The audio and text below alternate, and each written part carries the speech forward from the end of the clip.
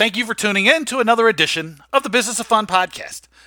Our episode today is presented to you by Booking Protect, the global leader in refund protection. Any booking, any sector, anywhere, Booking Protect has you covered. To find out how you can offer your guests a better buying experience, you can allow your guests to have a more personalized experience, and how you can help your organization create an entirely new stream of revenue, visit them at www.bookingprotect.com. Again, that's bookingprotect.com, the global leader in refund protection. My guest today is Alicia Jessup from Ruling Sports.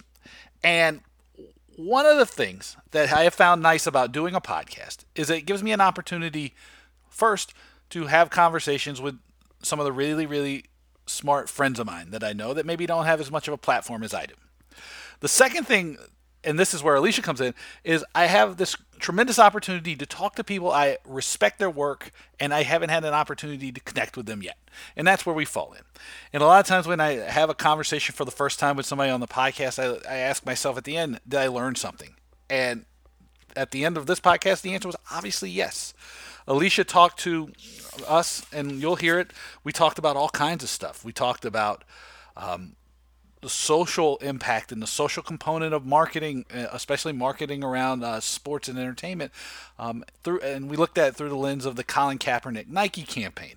We talked about legal cases. I'm a little bit disappointed in myself for not recognizing that most of the legal cases that take place in sports happen because they're antitrust cases, which don't tell my lady. She'll be furious at me because she's a antitrust lawyer. We talked about Alicia's ability to create so much content. We talked about her career path. We talked about the sexual assault cases that are working their way through the court systems and have become top of mind in sport. We talked about understanding your strengths and your weaknesses. We really covered a great deal of interesting content. We learned a lot. The second thing is I usually think that hopefully there'll be some laughter, and there was a lot of laughs. Alicia came up with like 2 or 3 different podcasts that I should start once I've done some more episodes of the Business of Fun, including one on conspiracy theories, and I think she's going to help me out with that. We made fun of my self-seriousness when it comes to using marketing data and neuroscience the right way. We had a lot of laughs. I think that's good. And then probably the third thing I look at when I have these conversations is I want to make sure that at the end of it, we both feel better about each other. We would want to talk to each other again, and I think that happened as well. So I really do think you're going to enjoy this conversation with Alicia Jessup on the Business of Fun. I'm great, thanks. How are you?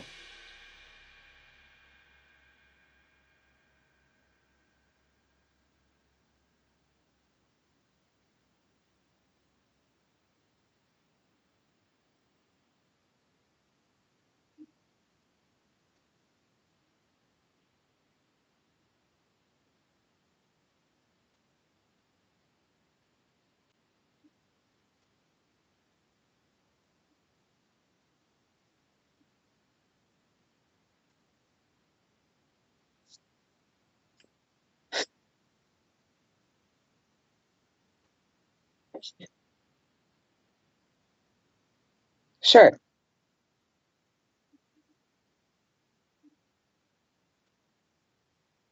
Kind of. So I live in Los Angeles now. I'm a full-time professor at Pepperdine University, but I spent 4 years teaching at the University of Miami. And while I was there, I was writing for a number of outlets at the time, mostly Forbes and the Huffington Post. So I spent 4 full seasons in the Miami Heat locker room as a reporter, which is certainly one of the highlights of my career, because if you look at the men who were on the roster at that time, it was LeBron James for my first 2 seasons, Dwayne Wade, Chris Bosh, Shane Battier. Spoelstra is one of the greatest coaches of our time. So being around that at least 41 games a season, we went to 2 finals while I was there.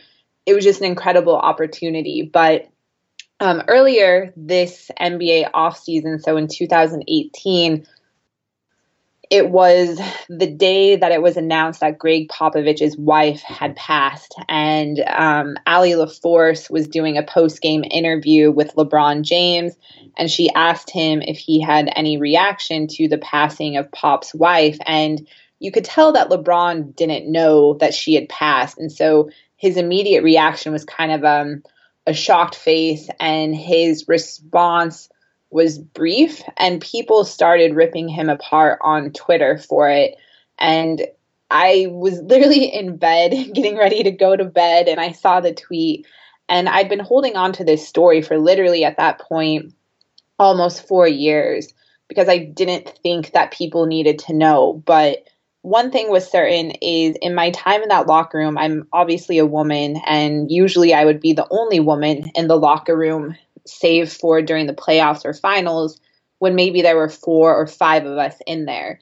And LeBron always treated me with respect. I felt like I kind of got to go behind the scenes and have the wool pulled off of him, if you will. And what I saw in the locker room was just a really quality person with a lot of depth who's obviously incredibly gifted at basketball, but just a really good person. And so, obviously, LeBron brings a lot of attention. The number of media in the locker room for the Heat drastically shifted when he went to Cleveland. But one NBA Finals, during the finals, things get even busier. And so the locker room was packed. You're basically packed in there like sardines. You're trying to maneuver your way to the lockers that you need to get interviews of players from. And then there's also camera people trying to set up their shot. And so I'm used to being pushed around here and there. But a camera guy literally physically moved me out of the way because I was very close in front of LeBron's locker stall, literally physically moved me out of the way. And LeBron saw it and his jaw dropped and he said, "You can apologize to her." Just very casually, "You can apologize to her." And here I am. I think I was 28 or 29 at the time. I'm one of the youngest people in the room. I'm one of the only women in the room. I'm not an ESPN or an Associated Press writer. I'm a business writer. And I was like, oh my gosh.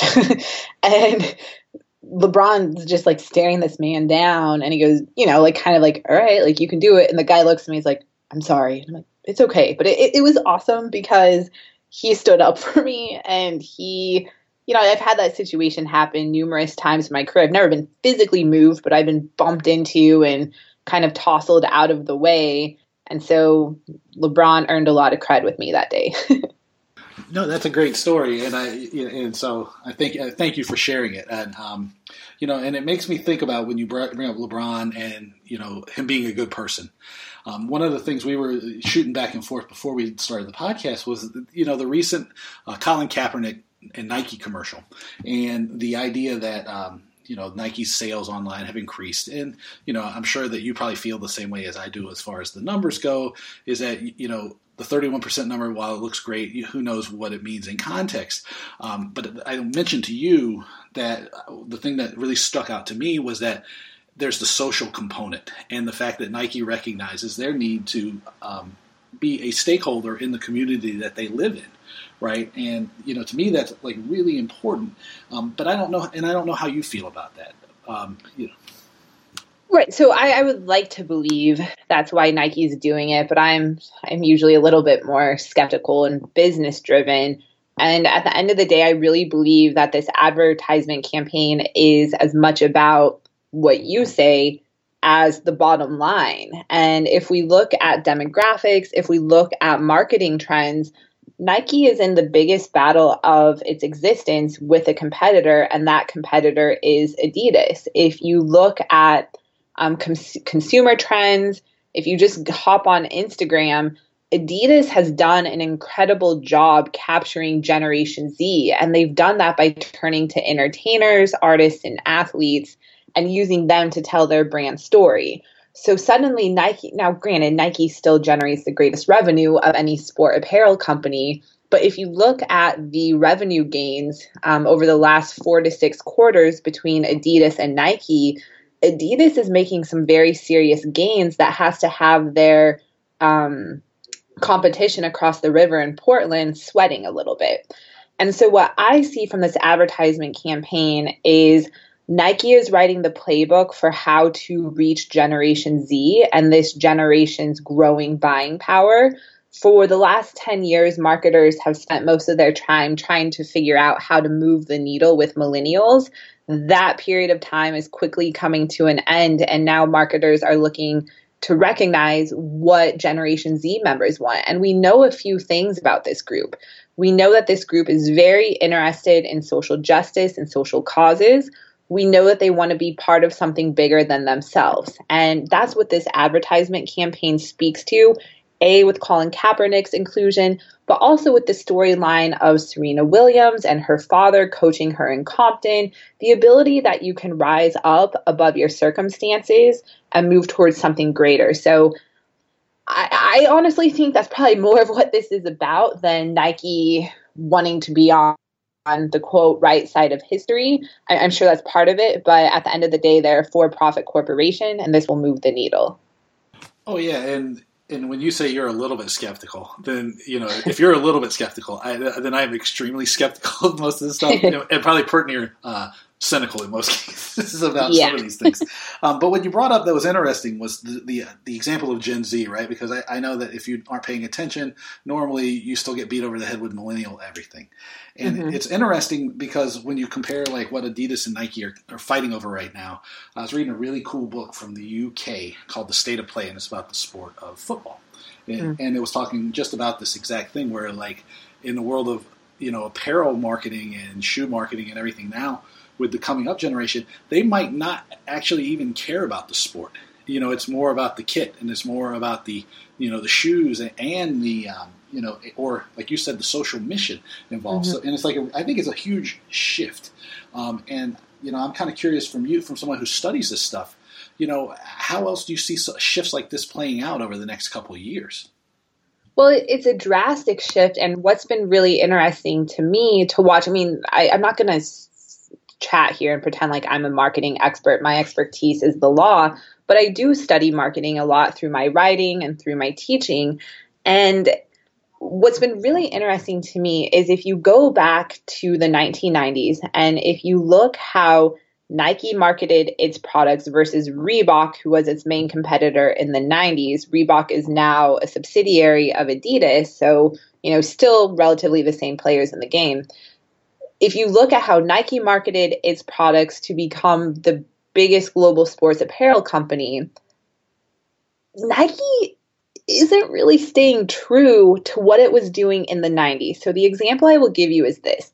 Jordan Brand is 34 years old.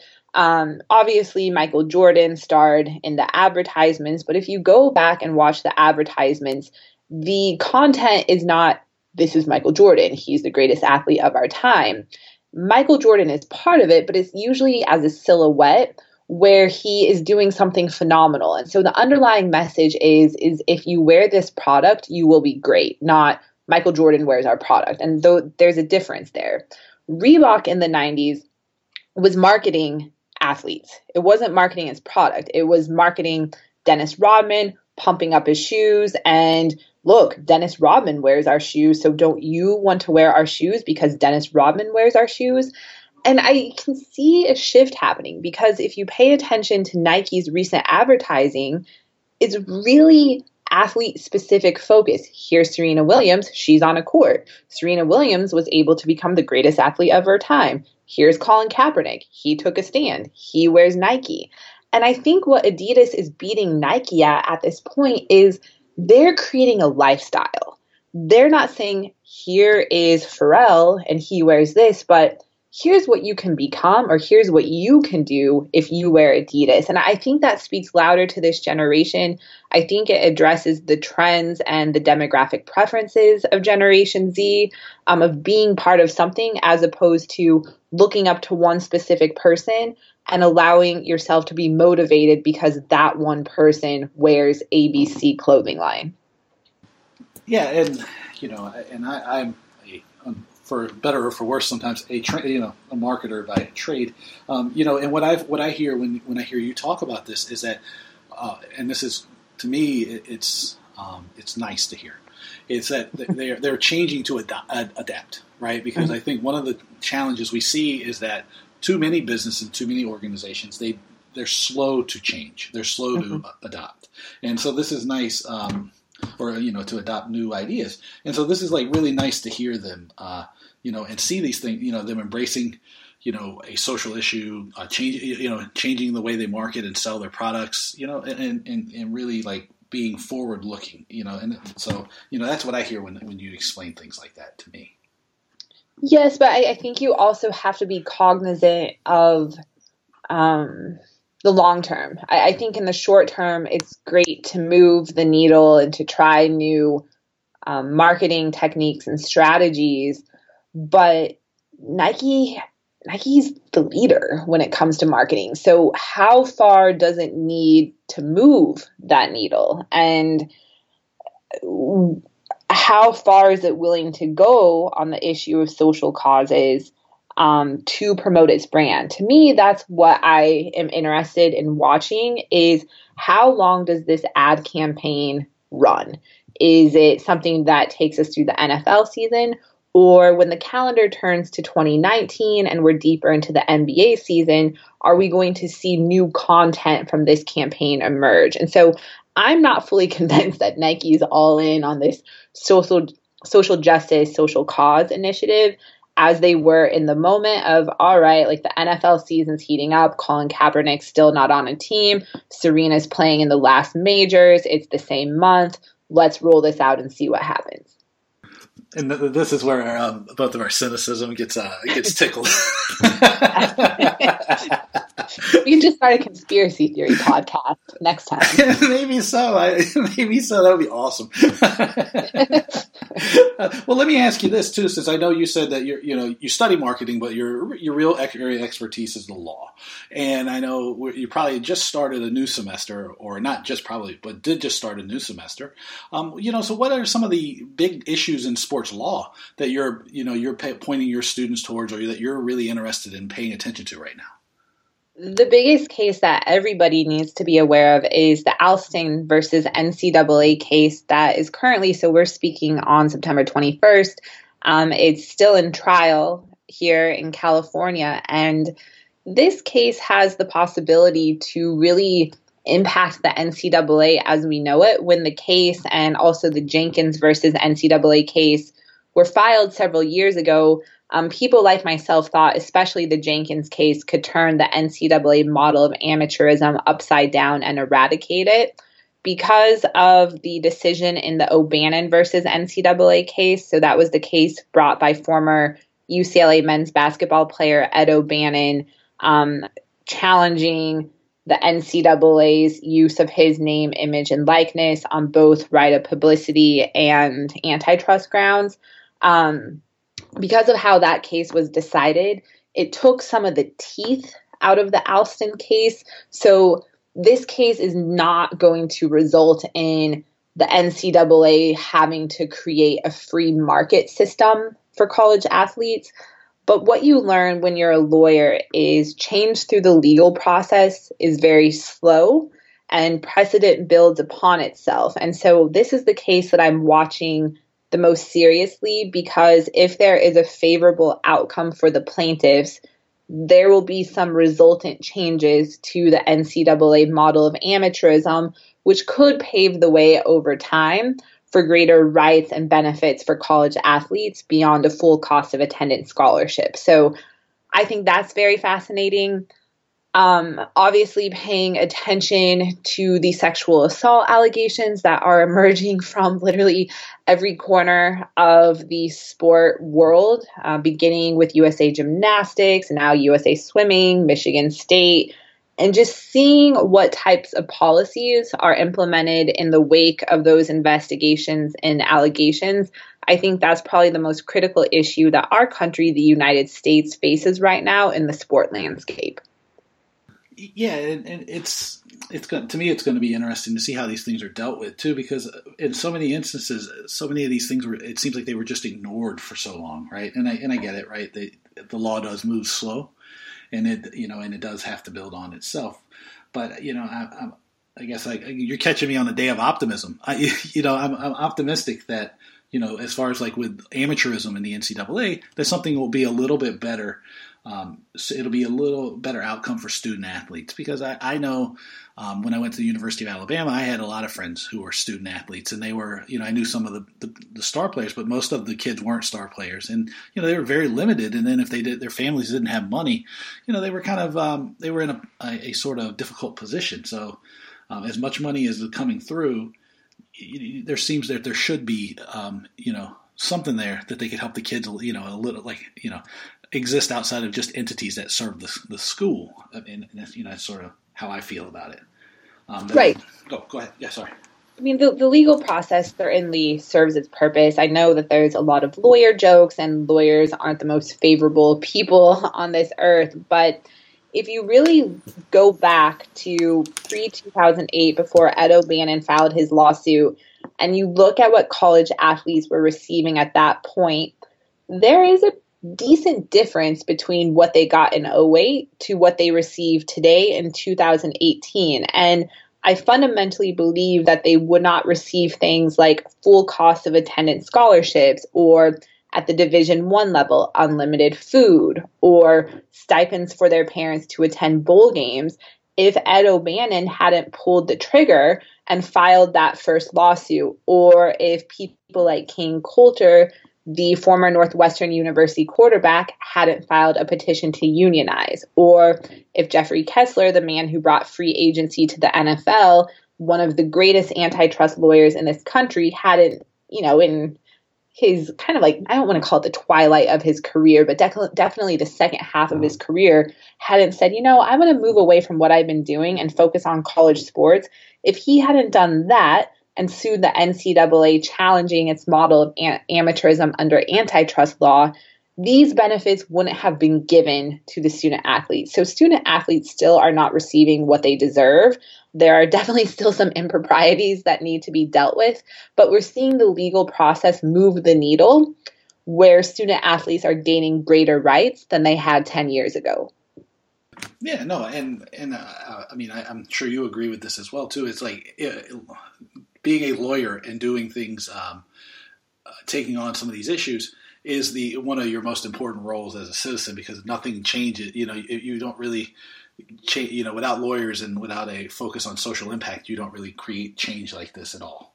But I don't think so. Yeah, I don't see how it's possible. But then again, I've only ever lived in the United States and encountered this form of government. So I think our founding fathers, for all the things that maybe they did wrong, they were incredibly insightful and wise men to institute our three branches of government and to create the legal justice system that we have today. Because, to your point, there are great benefits that arise from it. Yeah, I guess now though, after I do my my podcast on conspiracy theories, then we'll do one about social justice as well.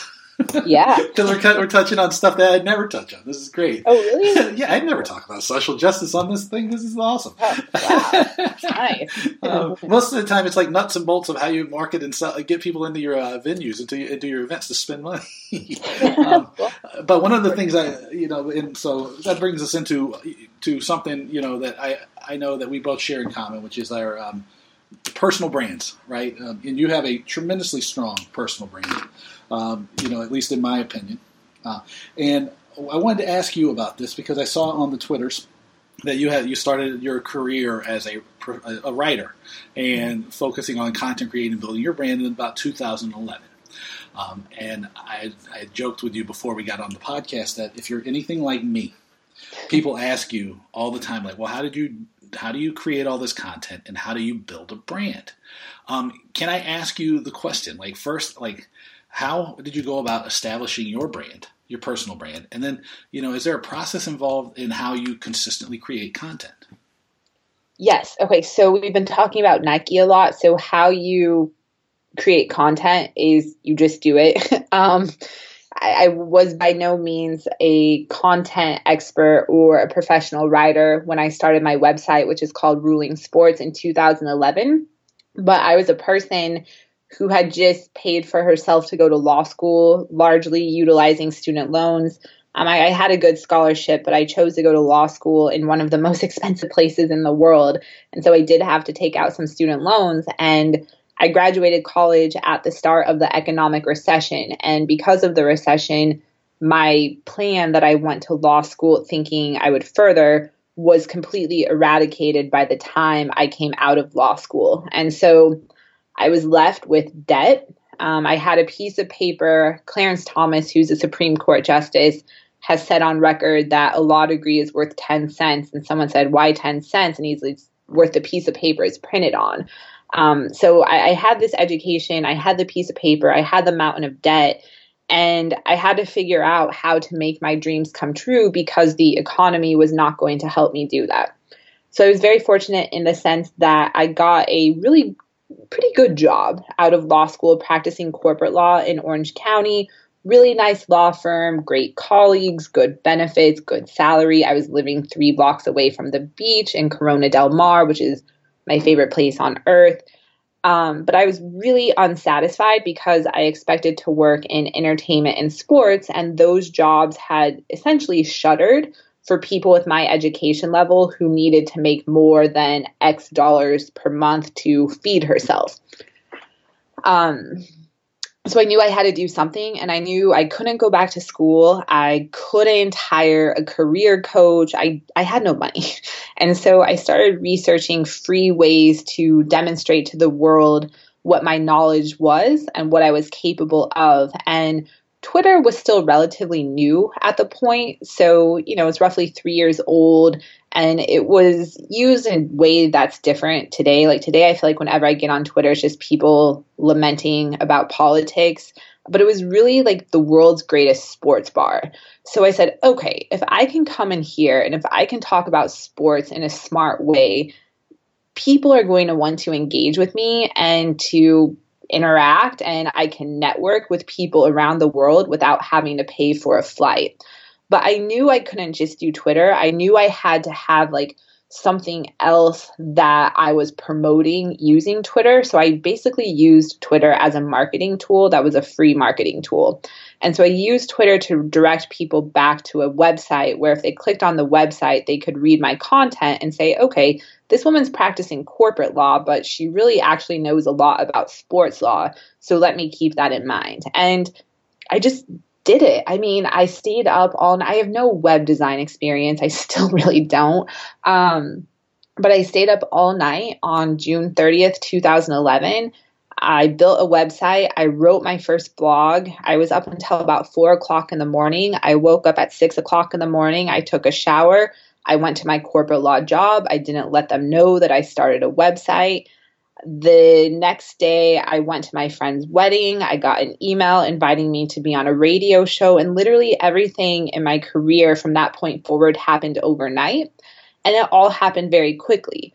But I think the reason why that happened is 2 things. One, I bet on myself. I knew what I was capable of doing. So I was willing to risk putting myself out there, and the possibility that no one would read my content, nobody would engage with me, people might laugh at me. I was willing to take that risk.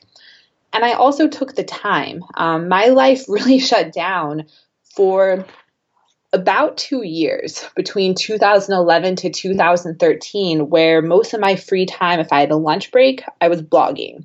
I would go to work, I would go to the gym. After the gym, I would go to Starbucks and I would write a blog. I was traveling a lot to do interviews and guest speaking, but I had to invest in myself to get this thing off of the ground. And I'm so happy that I did, because I feel like I'm finally at the point in my career where I'm seeing dividends for the investment I made 7 years ago.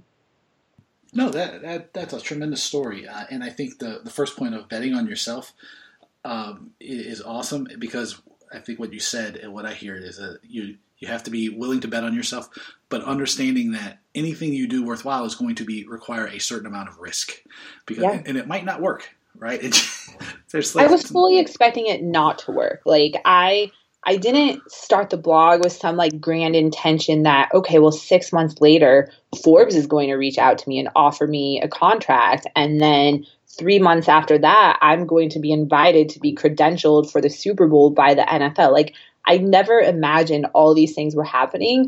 All that I knew is there was something inside of me that I had to get out. And if I didn't get it out of me, like I was going to die like a slow, miserable death. And so I think what I would tell your listeners is if there's something that you feel like you need to do, whether it's creating content, whether it's volunteering, whether it's quitting your job and moving somewhere, like you have to trust your instinct. I'm a very faithful person. Like I know this isn't a religious podcast, but honestly, like I think my faith led me very deeply down the road that I'm on. Like I believe that there was something greater than myself paving the way, but I had to do the work. I knew that the road would be clear if I did the work. And so you have to trust your instincts. You have to trust intuition. But I always tell people is, they're like, oh, well, how did you get that opportunity, Alicia? I work really hard. Like a lot of times it doesn't look like that on social media because you like see pictures and I'm in ABC place or I'm doing XYZ thing. But what only the people really close to me know is just like how hard and how much I work. And so that's a big component of it too. Yeah, and I think I can understand where you're coming from. Where people, it doesn't look like you're working hard, but the thing is like you.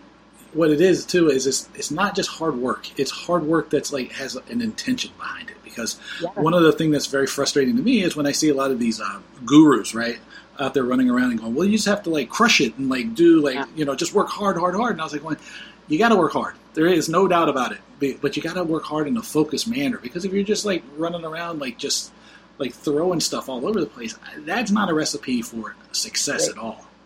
Everything I do is very strategic at this point. In the last year, I've started consulting on the player welfare space. So I worked with the NBPA this summer. Knock on wood, I'm hopefully expanding that space. But everything I'm doing right now deals with player well-being because that's the area that I want to be in. And so if you look at my career, if you've looked at what I've done, like everything was very strategic.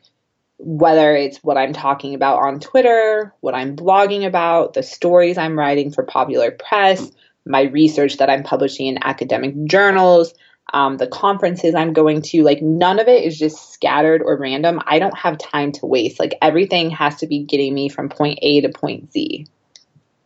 Yeah, I mean, that's a great point, too, because, I mean, people ask me, like, what's the thing, like, is there, like, some kind of guiding thing? And I go, I really focus on change and people. And that's, and I was like going, so if you look at through the lens of change and people, then you'll see exactly what I'm up to, right? I mean, it's the same with you. It's, because you can't, I mean, again, you can't do everything. No. And the thing you said about, having faith, and it's not a religious podcast, but I guess maybe that's our third podcast we'll start after like the other ones. I would like to reinforce too to people that it doesn't have to be like, you don't have to call it God, you don't have to have any, call it whatever you want, call it intuition, call it, maybe you have a meditation practice, but that point is just unbelievably apt. Because, and I'll share a story that nobody, you're probably one of the first people going to ever hear this. But when I moved, so one of the foundational things that I did was I helped open the Experience Music Project in Seattle, which, and I reported to Jody Allen, who's Paul Allen's sister. So I reported to Paul and Jody. And how I got there was I had a premonition, right? Like it was just like intuition, just snapped into place one night when I was opening nightclubs and I was in Fort Lauderdale, and it was just like, Dave, you got to go to Seattle, and you have to go to work at this Jimi Hendrix museum. And it was probably '98. The thing opened in 2000. Who knew? Like I'm a kid, like a dummy from Fort Lauderdale, it was like so clear in my mind, and I went and did it, and it was like really like the foundation of. Most of what I've done, and that's wild. I mean, that's premonition, whatever, intuition, whatever it is. But so your point, at least to me, is very important and one that I think people miss when they're always on, right? Well, and also, I mean, you have to know what your strengths and weaknesses are too, and I think that's part of the process of pick what you want to call it. Like for me, it's my faith. Is like I know that I was put on this earth to fulfill like very specific purposes. Like I know I have a story to tell. Okay. Like, and when the time's right, like the story's coming out, like the time hasn't been right. I have a story to tell. I know that I work really well with young people. I know how to motivate and empower young people. So like I'm purposefully in this career where I get to do those two things as a professor, but you took a huge risk. I mean, that's literally about as far away in the continental United States that you could have gone from Fort Lauderdale. So you took a risk. You left your comfort zone because you trusted, okay, like I'm feeling this way for a reason and I'm just going to go with it. And I think a lot of people are too afraid to take that risk. And that's why a lot of people are very unsatisfied in their lives, whether it is their professional life, their relational life, their financial life. Like they are afraid to take risks. But to me, it was never a risk because it's what I knew I was supposed to do. So for instance, I'm 34, I'm single. There's nothing I want more in this world than to be a wife and a mother. Like those are the last two things that are eluding me. But I know, like I can consciously say, I don't think it's time because I know I still have some other things that I need to do. And so like I'm trusting that intuition, and that's risky, right? Because instead of staying home and writing a blog, like I probably should be hitting the ground and like dating like crazy. But you have to trust instinct because it really does lead you if you know that the instinct is coming from the right place. I have to get you out to the club. No, but you're absolutely correct. You do. You have to trust yourself, and I think that that's something I see, and I'm really glad you brought it up because I don't see it enough anymore. Because it's very tough. I mean, you know, if we pay attention to the news or Twitter or any of or social media or any of these things, everything seems designed to make us afraid, right? Yeah. And you know, and to be full disclosure, right? Have I been a part of that at times, or you know, and do I still fall into the trap? Absolutely, because we're all human, right? I mean, none of us are perfect, you know. But the thing is like you do have to trust yourself, because the thing is like more likely than not, stuff's not going to go in a straight line. The Seattle story, it sounds great, right? But nobody knows, you know, there's a whole lot of ups and downs in there too, right? And you know, ultimately it worked, but was plenty of points where I could have or should have turned back, maybe. Thankfully I didn't, you know, it's, you know, and, right. And I'm sure it's the same for you, right? It's like, there's plenty of times where you're like, well, holy crap, what am I doing here? This is like every day. Yeah. I was going to say, that's like most days still. Yeah. Holy crap, what am I doing? Yeah. You're lying to yourself if you aren't saying that at some point. So, you know, like it's just a good pulse check, I guess, just to make sure you're still on the right path. Yeah, no. Well, I know you have a heart out here, and I feel like we touched on some stuff that I never ever get to talk about, and so hopefully that's going to be awesome for people. Yeah. Where can I point people to so they can find out more about you? Sure. So my Twitter handle is probably the place that I'm most active on social media, and it is at ruling, like illegal ruling sports with an S at the end. My website is rulingsports.com. I contribute to the Washington Post and the Huffington Post. I just Google me. You'll find some interesting things. Well, that was where I found the the LeBron story, but also the Gabrielle Union tweet, which was awesome. I was before I let you go, one more thing. Hey, how about we put some money in and invest in some parking lots down at the Chargers Stadium at StubHub Center? You want to invest? Yes. So to me, that's one of my better tweets. If I could go back and do life again, I definitely know I'm not called to this. Like, one thing people have to understand is I'm very tongue-in-cheek and I have a very dry sense of humor. And I shared an NBA-related joke earlier this NBA offseason that clearly did not go over well because Gabrielle Union thought I was calling her Paul George, which I definitely know the difference between Gabrielle Union, who's one of the most beautiful women on earth, and a male NBA player. But if I could come back and do life all over again, I would invest the money I do not have to buy parking lots, because it's just like boggles my mind how much. It's like the greatest business ever. It's like low maintenance. I don't need to be there to run it. Like in this day and age, you don't even need a parking lot attendant. You just set up a little automated kiosk. You don't even need to pave it that often. People don't care. So I live in Southern California, and parking is one of the most prime commodities in my region. And it just boggles my mind how much we're willing to pay for parking and what people are willing to do for parking. So I don't believe in reincarnation, but should that happen sometime, that's what I would spend all my time and energy doing, is financing parking lots. Parking lot ownership and selling bottled water on hot days. Those are like the two best businesses. Yeah. Yeah. So if we are reincarnated, we'll have to come back with like a parking lot and water business.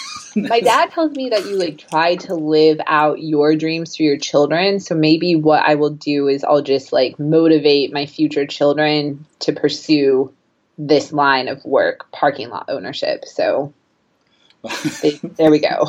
Yeah, I couldn't miss the opportunity to talk about the parking lots. I thought that was great. Yeah. So I was at the Chargers game 2 weeks ago, and a friend invited me. And my friend, this is one of my like biggest character friends. Like he's always up to something. And luckily, he gave me a parking pass, because I think if he hadn't given me a parking pass and I pulled up and saw that parking for the Chargers, I'm a Denver Broncos fan, so like why am I at a Chargers game to begin with? But if I had seen that parking at a Chargers game was $100, I would have turned around and driven home. But people are paying it. It's incredible. And I mean, I could talk about this all day long, but we are entering into a really interesting period of history where the urban experience is about ready to drastically change in terms of how houses are built, in terms of how we travel from point A to B. But we have a real serious problem in this country with transportation. When people feel so locked to their cars that they're willing to spend, for most of them, over half of their car payment just to leave the vehicle somewhere for 3 hours, there's a real problem. Oh yeah, well, if I had only known we could go there, we could have had a whole podcast about about pricing and stuff. Oh my God, anybody who knows my work knows that me and the customer experience and pricing are key things. So maybe this is like a good point to, hopefully you'll come back and we can talk about that kind of stuff. I don't know if I have 45 minutes to like contribute to that, but yeah, I will complain about prices and then you can give the theory behind it. Oh, so you know that I pull out the theories as well. Okay. Yeah.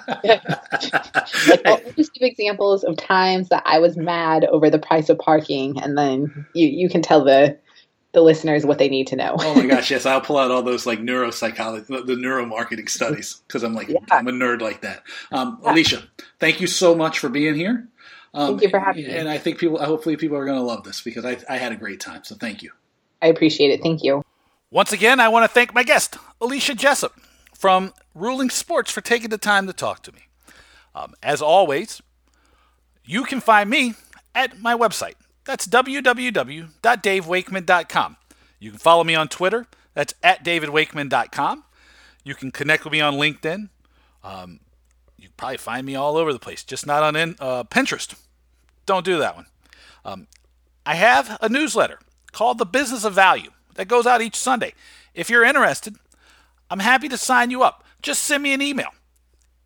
Dave@davewakeman.com. And if you have any comments, questions, concerns, or ideas, you can also send me an email there. Let me know what you're thinking.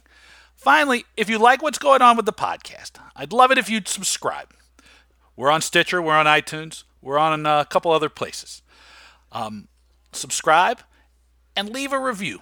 All this stuff helps. And finally, I want to thank our sponsors, Booking Protect, the global leader in refund protection. You can find out more about Booking Protect by visiting them on their website, which is www.bookingprotect.com. And until next time, take it easy. I'll see you soon.